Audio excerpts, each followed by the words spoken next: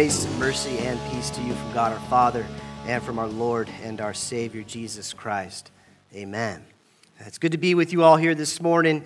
We continue our journey together. We started it this past Wednesday, Ash Wednesday, and we begin in our Lenten journey.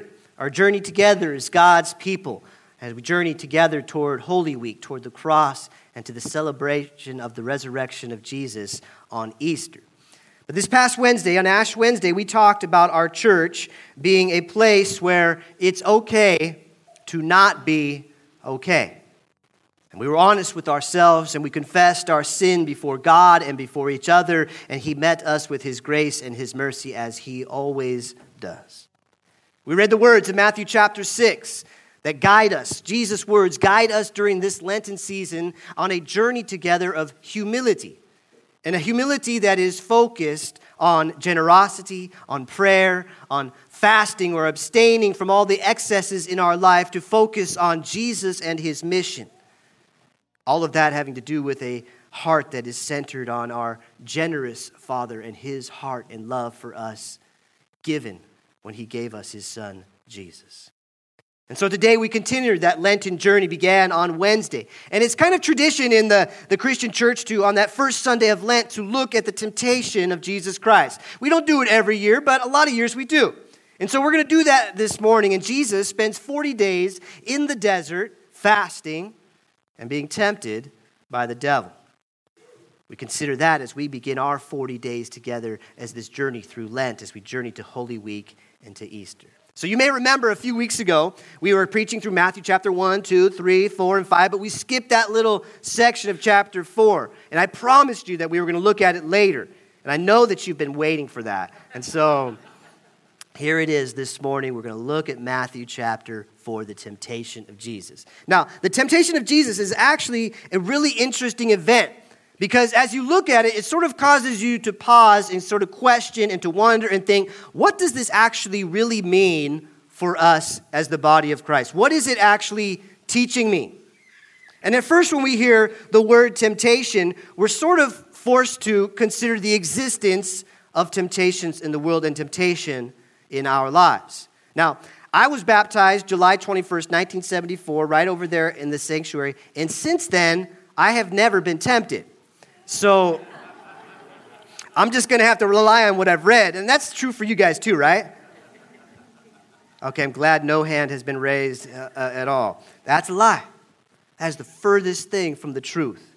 We are tempted every day, multiple times a day. And sometimes we don't even realize it. And in some ways, the temptations that come into our life, we sort of normalize them and we sanitize them. And we even justify them as being part of the human experience, and we lessen the power they have in our lives. How many ways are we tempted in any given day? How many ways were you tempted this morning, even on the way to church? Temptation to sin is all around us. Temptation to put our interests and our safety above others. Temptation to seek power and to seek prestige. Temptation to spew forth condemnation all over social media. Temptation to be prideful. Temptation to lie. Temptation to lust. And we could just keep on going down the list and list of all the temptations that come into our life. Temptations can be subtle too, can't they? We'll have a desire to do something good, to help out someone in need. And then we'll be tempted to think, oh, I hope other people see me doing this because then they'll know how good and how awesome and righteous I am, right? Temptation sneaks in all sorts of subtle ways. And so I want you to think this morning a little bit about your own life. What are the temptations in your life that you struggle with? Think about it for a second. What are the temptations that seize you the most and you keep coming back to again, and sometimes you fail, sometimes you succeed, but you struggle in your life? Because temptation is everywhere. And its pull on us in our life is hard to resist. But when you look at the temptations in our life, the root of the problem often has to do with identity. And while we typically think as Americans, we think of our identity as something that we forge on our own, something that we create, something that we form. This is who I am because I've determined it. The reality is that's not true. Most of our sense of ourselves actually comes from the community that we belong to. Maybe our family of origin, the people we spend time with. And in that sense, identity is always sort of given to us. We don't just simply create it for ourselves. A quick example of something like this. No one wakes up one day and says, you know what, today I am going to be one of those crazy sports fanatics who paints my face or my body, wears some crazy costume, goes to a wild football or basketball, whatever game, and I'm going to root for my team. You don't just wake up and do that one day if you have never done anything like that before, right? Instead, you're hanging out with friends. You're watching a lot of the games. Maybe you start going to them. And then all of a sudden, someone has brought some sort of paint. You rip your t-shirt off. You paint one of the letters on your chest. And you're screaming like a crazy person for the Concordia Bulldogs. Let me tell you, acrylic paint and chest hair don't mix, okay? I'm still recovering from that from my college days. All right? It just didn't happen overnight. I mean, it was a community that was involved with it. It came to that point. You could say a lot of things about that. Women that wear purple and red hats in restaurants, bikers, Star Wars junkies, all sorts of sort of identities and groups that we're a part of, that we associate with, we derive identity from. And so in some sense, our identity comes from the community we belong to the people we hang out with. And once again, that identity is sort of given to us. We just don't create it ourselves. And that's what makes baptism so awesome and so powerful. In baptism, we are adopted into the family of faith. And even more, we are told that we are God's beloved child, and therefore we have infinite worth. That's what we told to Trucy this morning. We're telling her now, and we're reminding ourselves this morning. And we can never hear that too much. It's why we come to church. It's why we gather together. We hear that good news that you are God's child, and God is with you, and God values you, and He loves you, and He promises to use you for His purposes in the world. And we hear that. We hear that in context of our community and our family of faith.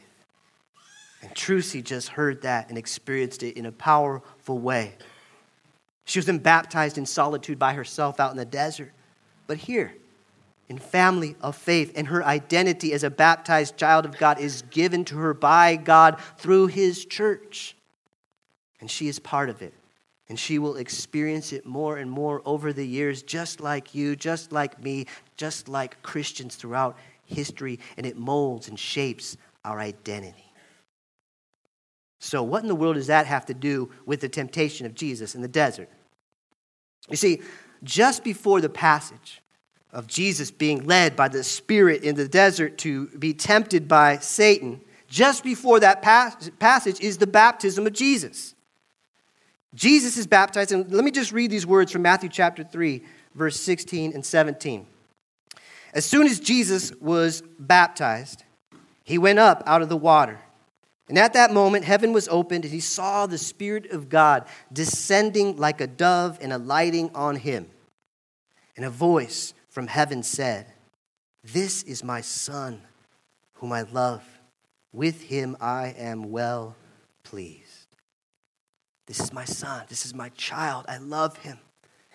And that reality is so crucial to understanding how Jesus navigates His temptation in the wilderness.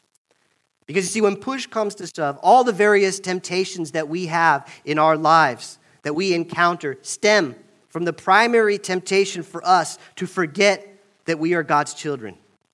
We forget whose we are and who we are in God the Father. We forget our identity. Because once you don't remember who you are and that you are a child of God, you'll do all sorts of crazy, strange things to rid yourself of the insecurity of a shaky identity.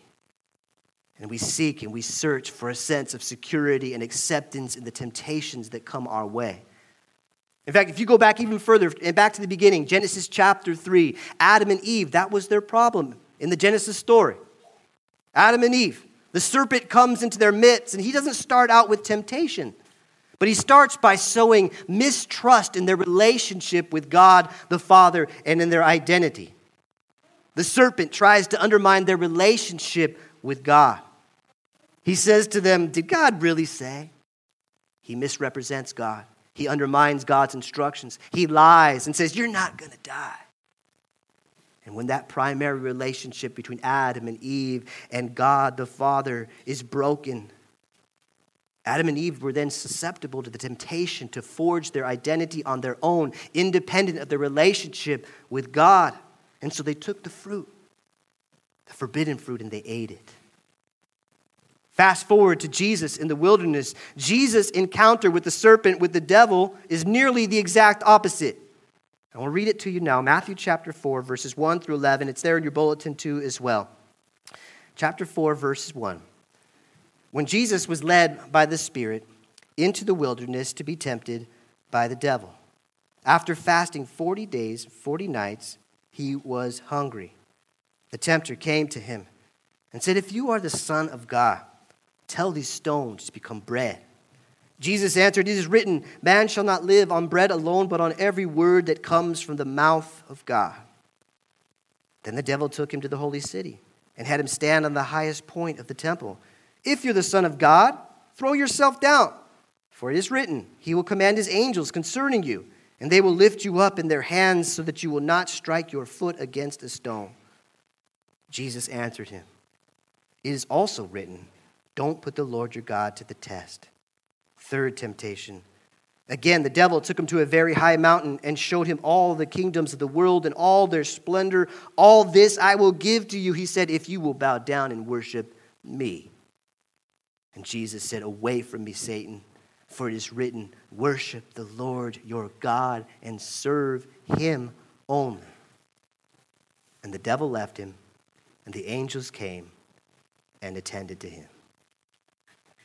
The serpent, the Satan, the deceiver, the adversary, he did the same thing he did in the garden. Adam and Eve, he tried to undermine Jesus' relationship with God the Father by suggesting that it's not secure, by suggesting that Jesus should test it by throwing himself off a mountain, that Jesus should go his own way by creating food for himself, that he should seek protection and patronage of the devil rather than trusting in God, his Father, who would provide and care for him.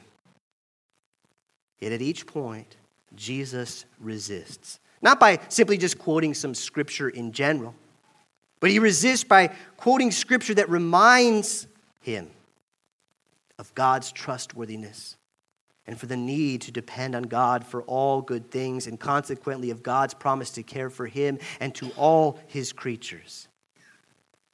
Back in the garden, Adam and Eve, they were victims as much to original insecurity as they were original sin, because they forgot whose they were and who they are.